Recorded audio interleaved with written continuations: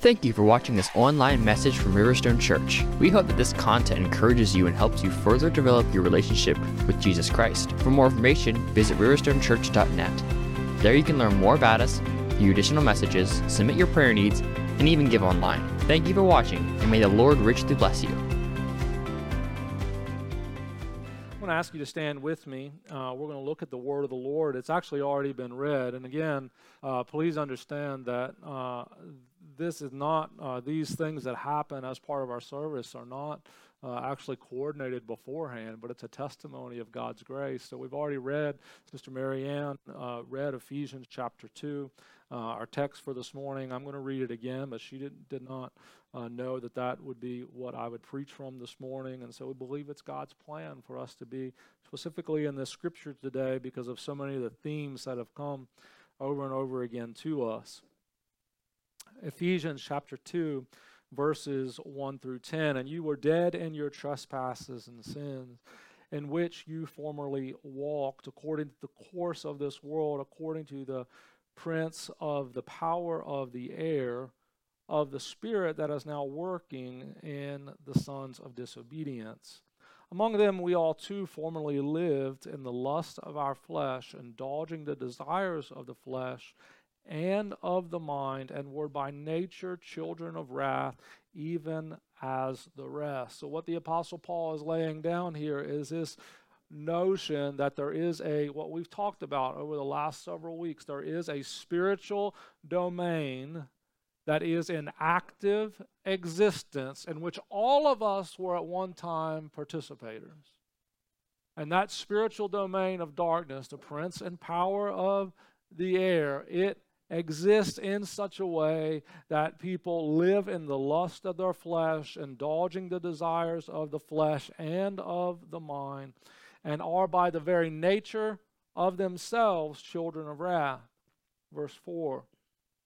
But God, being rich in mercy because of his great love with which he loved us, even when we were dead in our transgressions, made us alive together with Christ. For by grace you have been saved, and raised us up with him and seated us with him in the heavenly places in Christ Jesus, so that in the ages to come he might show the surpassing riches of his grace and kindness toward us in Christ Jesus. For by grace you have been saved through faith, and that not of yourselves, it is the gift of God, not a result of works, so that no one may boast. For we are his workmanship, created in Christ Jesus for good works, which God prepared beforehand so that we would walk in them. Jesus, thank you once again for the opportunity we have to be together, Lord, and to celebrate, Lord, I believe, as the early church celebrated the power and the fire and the might of God moving among them, celebrating, Lord Jesus, the word of God that goes forth, celebrating the fellowship together that we have, Lord Jesus, the sharing together that we have. We rejoice in those things today, God, and we pray by the power of your Spirit that you would move among us today, God, that we would have ears to hear what the Spirit would say. We would hear and we would be faithful doers as well of your word.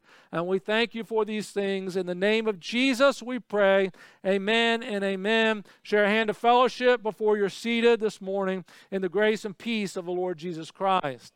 Again, last week you'll remember that I just reminded you to bring your Bible and a pad and pencil. We want you to, as the Lord gives you insight as we look through the Word, you want to be able to write that down so that you can remember, so that we can be faithful hearers and doers of the Word. Again, one rule of writing and speaking is that once you say something, in a sermon or maybe in an article or something that you may write, you don't want to necessarily keep repeating. You expect your hearers to be able to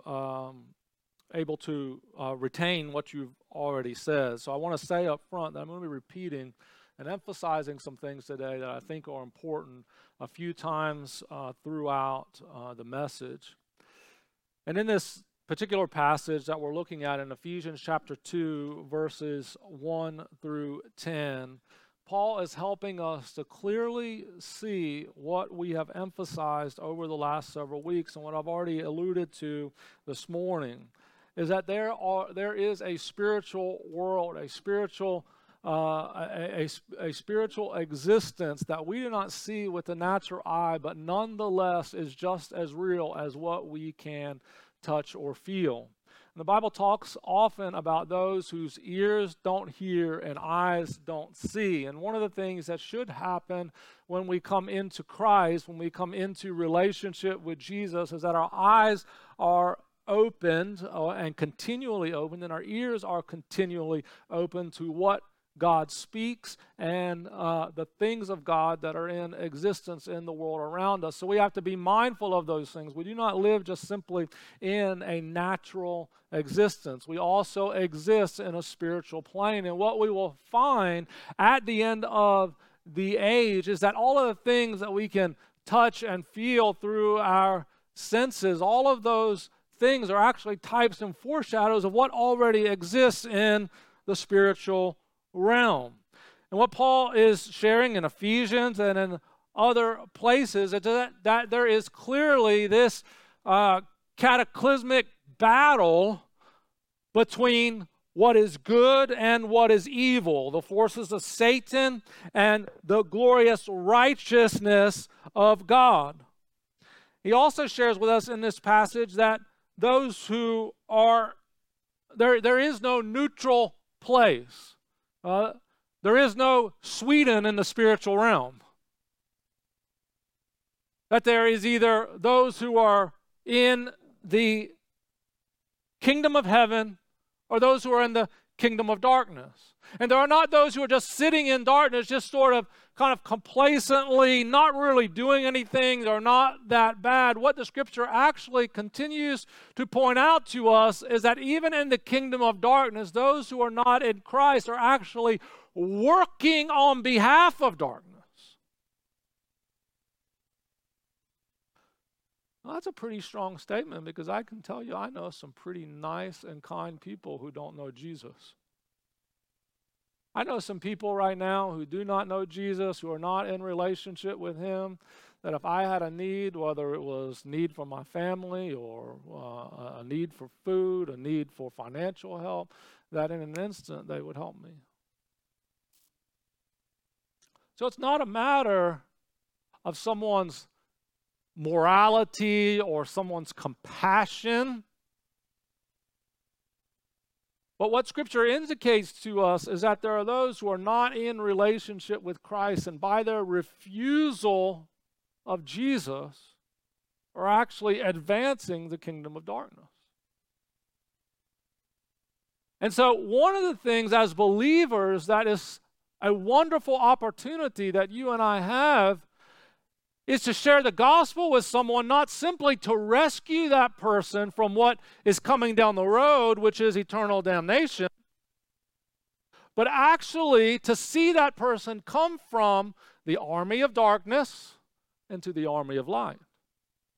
To see them removed out of Satan's dominion, removed out of Satan's control and Satan's power, and placed under the dominion of our Lord, and actively working for the Lord's kingdom. Paul says that before Christ, we are all under that same penalty of spiritual death. We talked about that some last week. Spiritual death essentially means that you are not in fellowship with God, that there is no fellowship at all with the Lord. The Scriptures do not see death of the physical body as we normally think about death of the physical body. Physical death often in Scripture is referred to as sleep. But spiritual death is always referred to as death. The writers see a difference, obviously, between regular sleep and what we would commonly think of as death, but they're trying to point out a distinction, that the death of the physical body is not the end. Yesterday we had a funeral here. We celebrated the homegoing of Sister Autumn Nims' mother. She loved the Lord. There was testimony of God's grace at work in her. And so we believe by the testimony of Scripture that when her physical body died, that wasn't the end for her. That she's actually in the presence of the Lord. Paul said to be absent from the body is to be present with the Lord. So the body died, but the spirit lives on before Jesus, worshiping and exalting him.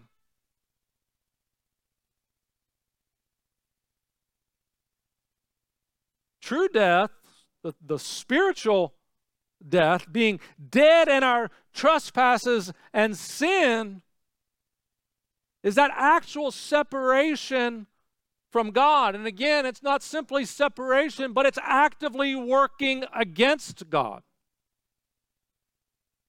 In the army of the prince of the power of the air. Whenever we ask the question, often you hear that question, how can God in his righteousness sentence someone who's never heard about Jesus, that proverbial person in the jungle somewhere who has never heard? Because we contemplate that guy as being neutral in the battle. He's not really good and he's not really bad, he just doesn't know. And that's not the picture that the Bible paints.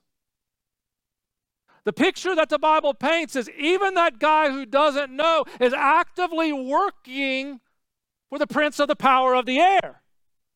Now, the beauty of that is that God, for everyone in human history, has given light before them. And they have a choice to walk in that light or to refuse that light.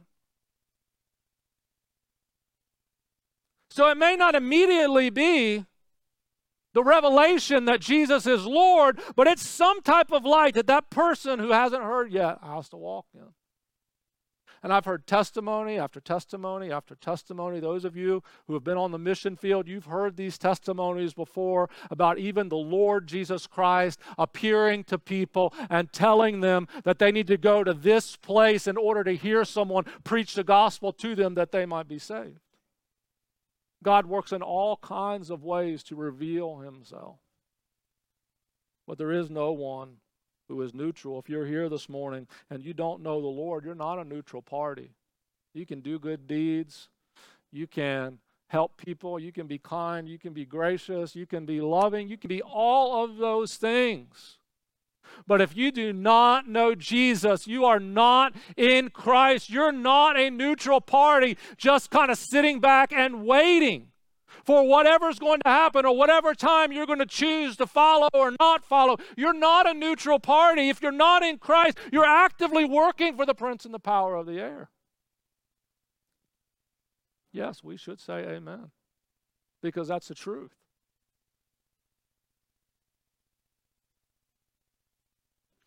So Paul's speaking to the Ephesians. He's saying, you were warriors for Satan, but now you've come under the dominion of Christ. And you should be growing in the Lord Jesus Christ.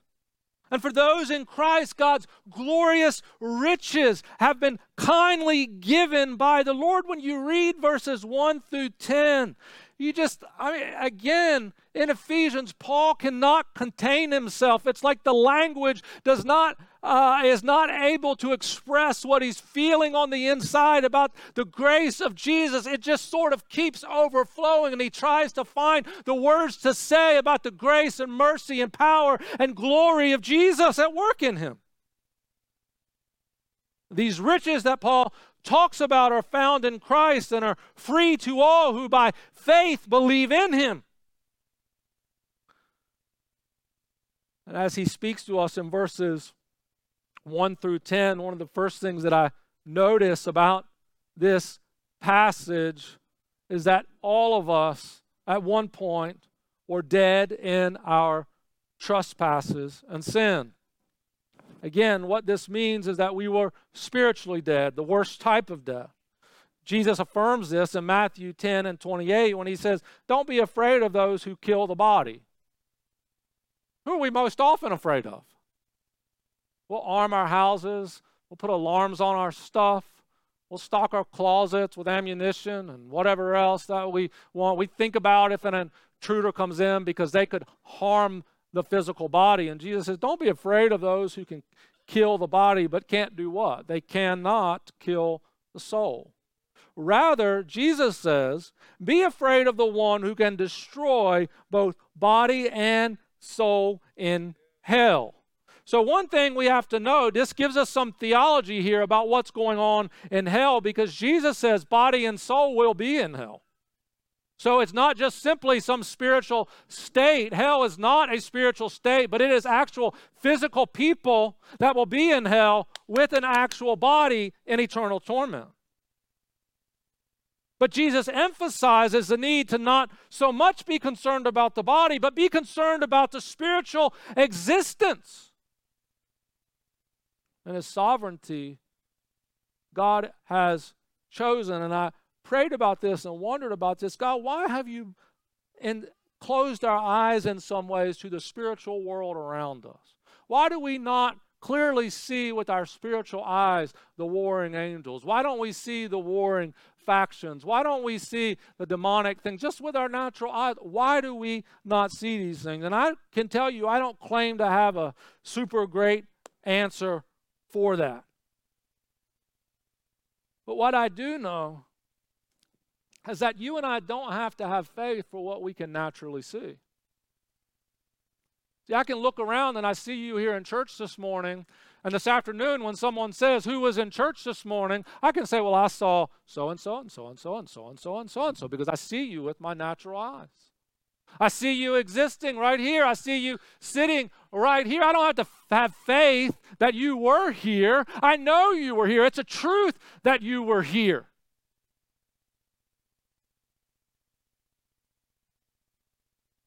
But if I have to build my faith, if God wants me to build my faith, then I have to trust in the power of God, that there are actually things going on that I don't see. Faith, building my faith. By not seeing everything, it actually builds my faith in the Word of God. When I see the power of God break in, when I see God transform lives, when I see people being delivered, when I see the power of God at work, my faith grows in the things that I can't see.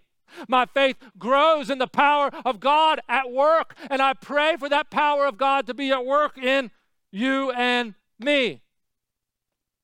Several years ago, my wife and I were living in Tennessee, and actually one of the ladies that my wife went to school with, she was married.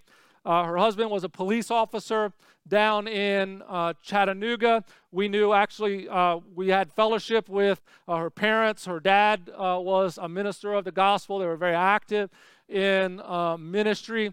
The young lady became pregnant, had the baby. One morning, her and her husband were sitting around the table having breakfast, and all of a sudden she goes face down on the table. And a blood clot, am I right? A blood clot had gone to her heart. And so as a police officer, the nature of his training begins to kind of move, and the EMTs are called, and she's laid out on the floor and she's not breathing, and they're trying to do all the work to get his wife to begin breathing, and it's not happening. It's not happening. And so police officer mode has to take a back seat to what's going on in the spiritual realm. And the young man with his wife laying on the floor, not breathing, takes his Bible and he lays upon her and he says, in the name of Jesus, live. And she begins to breathe. That's not a testimony that I'm making up or pulling out of thin air. It is the power of God at work. I've heard her testify of the power of God at work in her. Something shaking in the spiritual realm that breaks in the natural realm. It happens. It happens. Testimonies, things that happen in the spiritual realm, build our faith. They help us to see that there are other things. Yes, there is the power of God to deliver. You do not have to remain in your trespasses and sin. You don't have to remain in your unhealthy addictions. You don't have to remain in unhealthy places. The Lord Jesus Christ is able to deliver. There's testimonies in this church of God's delivering power. And it doesn't happen by self-help and groupthink and reading a certain book or something else. It happens by the power of God at work. Yes, sometimes it takes hard work. Yes, sometimes it takes bringing other people along. Yes, sometimes it's wisdom from other people. But there is a moment where God's Spirit breaks in, and what the hunger was for in the past is no longer the hunger anymore.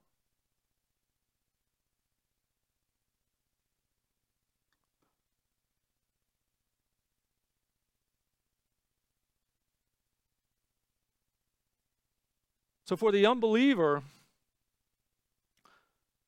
they're in a state of what I would say is active death, dead and working. It's kind of eerie, isn't it? Someone being dead but still being active. Under the dominion of the prince of the power of the air. Paul says that spirit is working in the sons of disobedience. In Matthew chapter 13, verses 24 through 30, Jesus tells a parable, and he says, the kingdom of heaven is like a man who sowed good seed in his field. But while men slept, his enemy came and sowed tares among the wheat and went his way. But when the grain had sprouted and produced a crop, then the tares also appeared. So notice the sequence. When the grain had sprouted, and when it produced a crop, then the tares also appeared. So there was a season of growing together. Before the crop was produced, there was a season of the tares and the wheat sort of coming up together. So the servants of the owner came to him and said, Sir, did you not sow good seed in your field? How then does it have tares? And he said to them, An enemy has done this. The servant said to him, Do you want us to go then and gather them up? But he said, No, lest while you gather up the tares, you also uproot the wheat with them. Let them both continue to grow together until the harvest. And at the time of harvest, I will say to the reapers, First gather the tares and bind them in bundles and burn them, but gather the wheat into my barn. So what Jesus is saying is there's going to be a time where tares and wheat are growing together, and we're going to let that continue until the time of harvest. And at the time of harvest, there's going to be this separation. There's going to be a clarity between the wheat and the weeds. There's going to be a real understanding of what is wheat and producing crop and is fit for food, and what is a weed which is just fit to be thrown out and burned. There's going to come a time where it's going to grow, and then there's going to be clarity. There will be a time when the sons of God and the sons of disobedience will grow together, and there's going to come a time when the two will be separated. There's a beginning distinction because the workers came in and they see, yeah, there's a difference here. There's weeds growing in the field. There's wheat growing in the field. There is a difference, but the ruler says, wait until harvest. And then I'm going to begin to separate. Okay, so what's the point? What point are you trying to make, Robert? That might be what you're asking yourself. The point that I'm trying to make is I believe we're at the season where the harvest is beginning. Okay? So I believe that we're at the season where the harvest is beginning, and what we're seeing in our culture and in our world is more clarity between wheat and tares. More clarity between what is producing fruit and what is just sucking up resources, using resources that were intended for the kingdom. And so God's beginning to separate. And so what you're going to see is more of a divide. More of a divide. You're going to see more distinction between these two. And are we not seeing it already? At some point, we're going to do a class on what we see in our culture and how that impacts us and what the Word speaks to us about that. You cannot get along with the world and just assume that it's okay for me to kind of be wheat hidden among the weeds. You know, I'm a wheat for Jesus, and I'm just going to stay hidden back here and kind of keep quiet so the weeds don't get mad and not say anything. That time is gone. That time is gone. There's more of a distinction. God is shining a light to see what is a weed and what is wheat. If you're truly under the dominion of Christ, the time is here, or it's going to cost you. Some of you will lose dear friends because you stand upon God's word. Some of you will lose your jobs because you stand upon God's word. Some of you will lose income and power and prestige because you stand upon God's word. And this is because you are not under the dominion of darkness, but you have been made alive in Christ. That's what verses 4 through 9 tell us. But God, say but God. But God, despite being under the dominion of darkness, but God made us alive together with Christ, being rich in mercy because of his great love with which he loved us. Meaning that God's love is active and not merely in the abstract. Even when we were dead in our transgressions, he has made us alive together with Christ. Our spirit man has been resurrected to new life. It confirms the work of Christ in us. This is why Paul can exclaim in 1 Corinthians chapter 15:55, "O death, where is thy sting? O grave, where is thy victory?" Because when we stand at the graveside of someone who has departed in Christ, death has no victory. Death has no sting. And he says, because you are alive in Christ, you have been appointed to good works for the kingdom. We are his workmanship. Our newness of life is a direct result of Christ's work in us. And that work in us has appointed us to good works. So again, there's not the understanding of the believer just sort of sitting back saying, I'm just going to ride along with Jesus, and I'm just here. I just come to church on Sunday and go home, and that is what I'm going to do. There's no sense of that when you're in Christ. When you come into Christ, there are works that have been prepared beforehand. Just as the sons of disobedience have the spirit of the prince of the air working in them and directing their action, now that you are in Christ, the Spirit of God is directing you to good works for his glory. And those good works have been prepared beforehand. In eternity past, God has prepared for you good works to do for his glory. Think of it like this.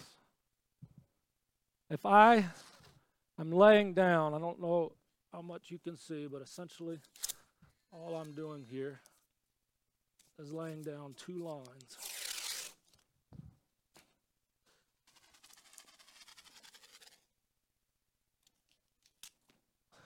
This is what God and his glorious grace has done for you. He has prepared, if you are in Christ, he has prepared good works for you. And essentially, these good works are rails for you to exist on. Imagine going down to one of the theme parks down near Virginia Beach, and they lock you in the car of one of these rides that's supposed to go really fast, and you're about to be launched out, and as you're launched out in your car, the rail ends. You're about to be pushed out at a high rate of speed, but there's no rail ahead of you. How many of us are signing up for that ride?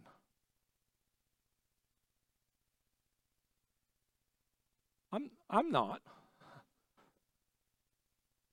But God in His grace and eternity past, the Scripture tells us, in His sovereignty, when He was thinking about separating the dry land from the sea, when He was thinking about placing the moon in its orbit, and when He was thinking about the sun shining, when He was creating the fish of the sea, when He began the birds fluttering, He had prepared good works ahead of time for you. He had prepared a rail for you to exist upon in His sovereignty, that when you come into Christ, you are on this rail, and these good works are prepared ahead of time for you to walk in, is what the Apostle Paul is telling us. So when we name Jesus as our Savior, Jesus says, I have a whole lot of good works for you to do. Now, what good is it for me to sit buckled in the seat, waiting along and just sitting here?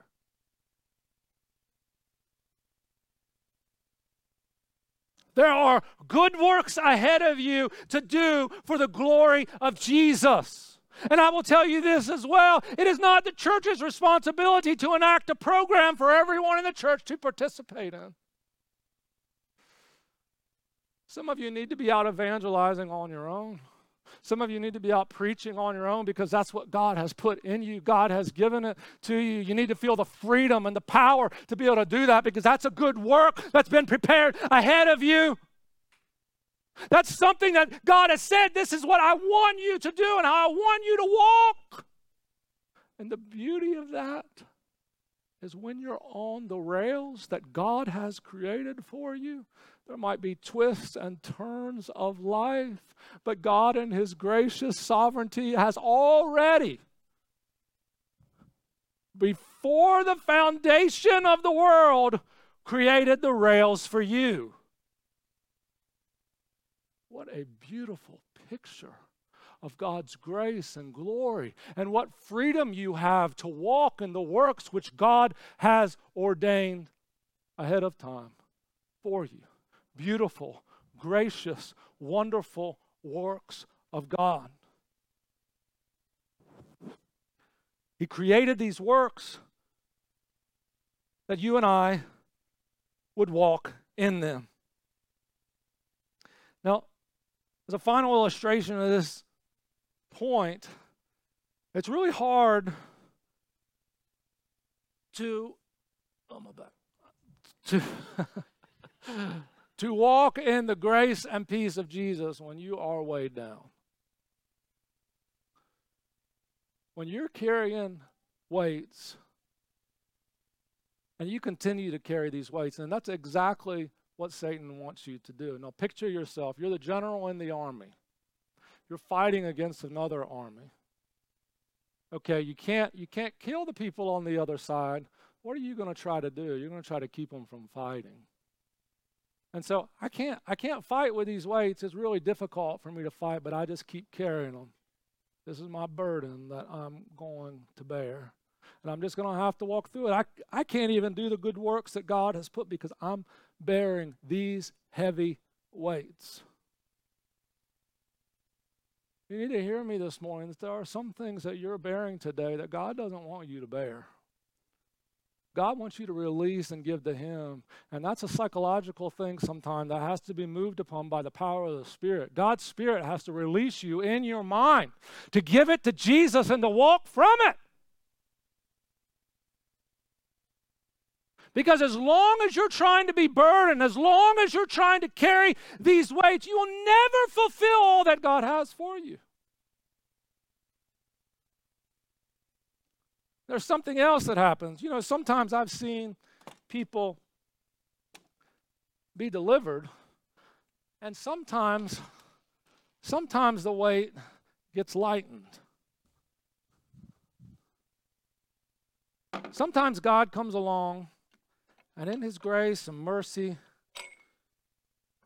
He will lighten the weight. And why He does that is He says, I'm going to give you the grace to know that I'm carrying some things, but there's some things. Jesus didn't heal everybody. Did y'all know that? Not everybody got healed. There's some times in our life Well, there are certain burdens that God calls us to bear, and he does exactly what Isaiah 61:3 does. He takes the burden, and then he helps to build something greater. He gives you strength. Don't criticize my form. He gives you strength. And that strength is doing something. God's helping you to learn to bear the burden. He's helping you to learn that he's strengthening those faith muscles in your arm. And there might be twists and turns. There might be ways in which things happen you don't quite understand, but God is building faith in you. God is building faith. I'm not talking about if you're in immorality, there's immoral things, you need to be delivered from it. That's not a burden God wants you to bear. That's not a burden God wants you to bear. If you're living in immorality, that's not something God wants you to bear. But sometimes there's struggles in our family that we can do nothing about. Sometimes there's struggles in our bodies that we can't do anything about. Sometimes there's struggles with other people in our work and other things that we can't do anything about. And sometimes that's just God saying, hey, I'm building some muscle here. But God also understands some ideas about what it means if we're trying to build muscle. What does it mean if we're trying to build muscle if my whole day I'm doing this? At some point I'm going to get fatigued. Somebody who works out a lot is going to say, don't do this every single day. You don't exercise your biceps or your legs or your chest muscles or whatever every single day. You've got to do what? You got to get rest sometime because there has to be healing in what has happened.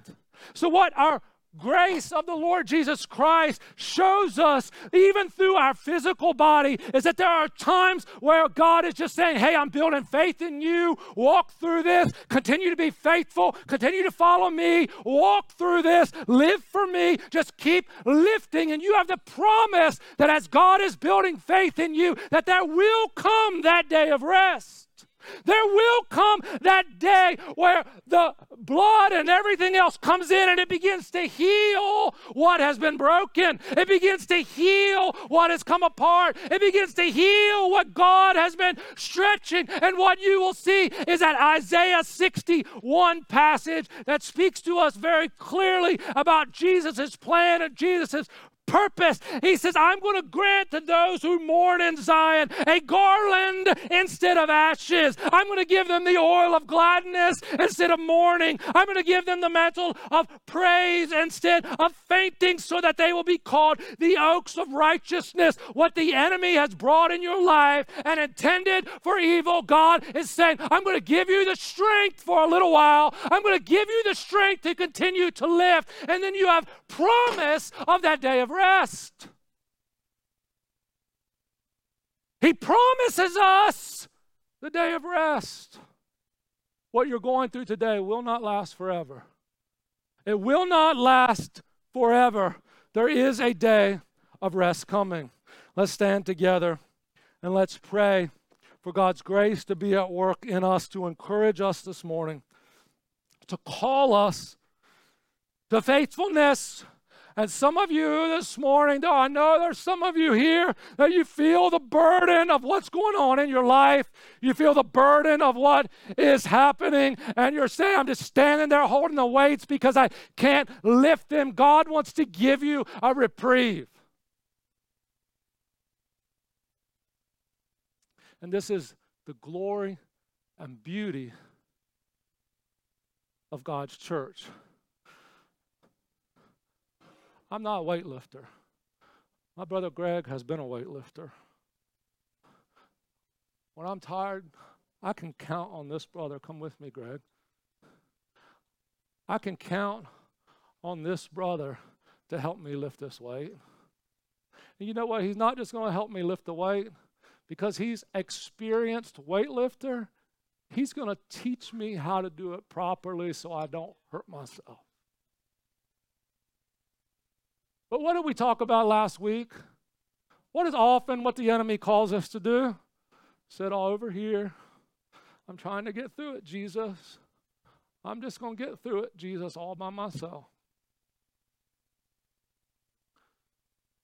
The early church, our picture of what God intended on the day of Pentecost, our picture of what God shows us the church to be is a place that was continually in community with one another.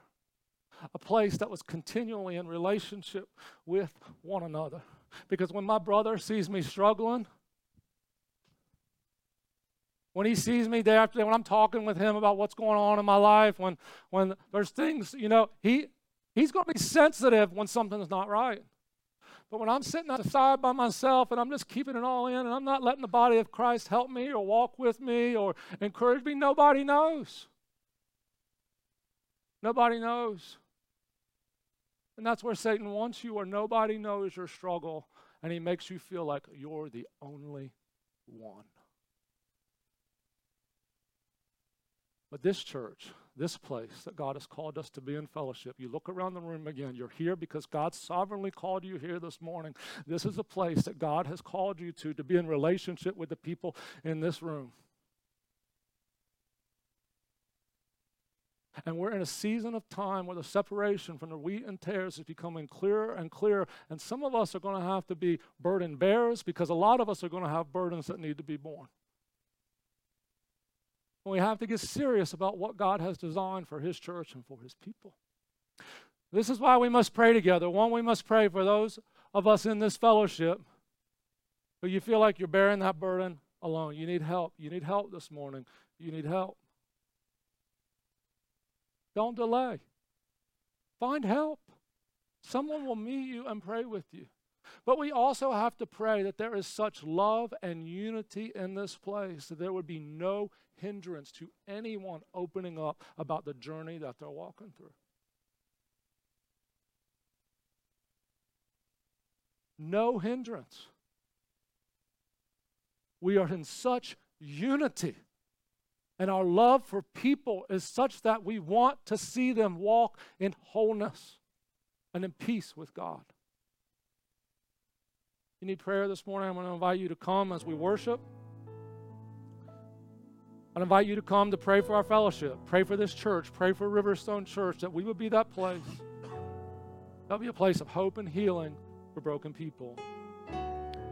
That we would see with spiritual eyes what's going on. We'd be mindful of people. Remember, every one of us have been on the other side. Every one of us have been actively working for darkness. So there's no one who can kind of button it up and say, I'm so good. The scripture's clear. You feel that way, humble yourself right now and pray and ask God for forgiveness. You look around the room and you think, oh, I'm not that bad. Get in the place and the posture of forgiveness because it's sin. But if you're in Christ this morning and you're bearing the burden, you're lifting and you're saying, I can't get it up. I need some help. You need people to help you. Don't be off by yourself. Don't be off alone. And pray that this place, this church, this place will be a place of healing. As we worship, I'm inviting you to come. Let's pray together. Thank you, Jesus. Thank you, Jesus.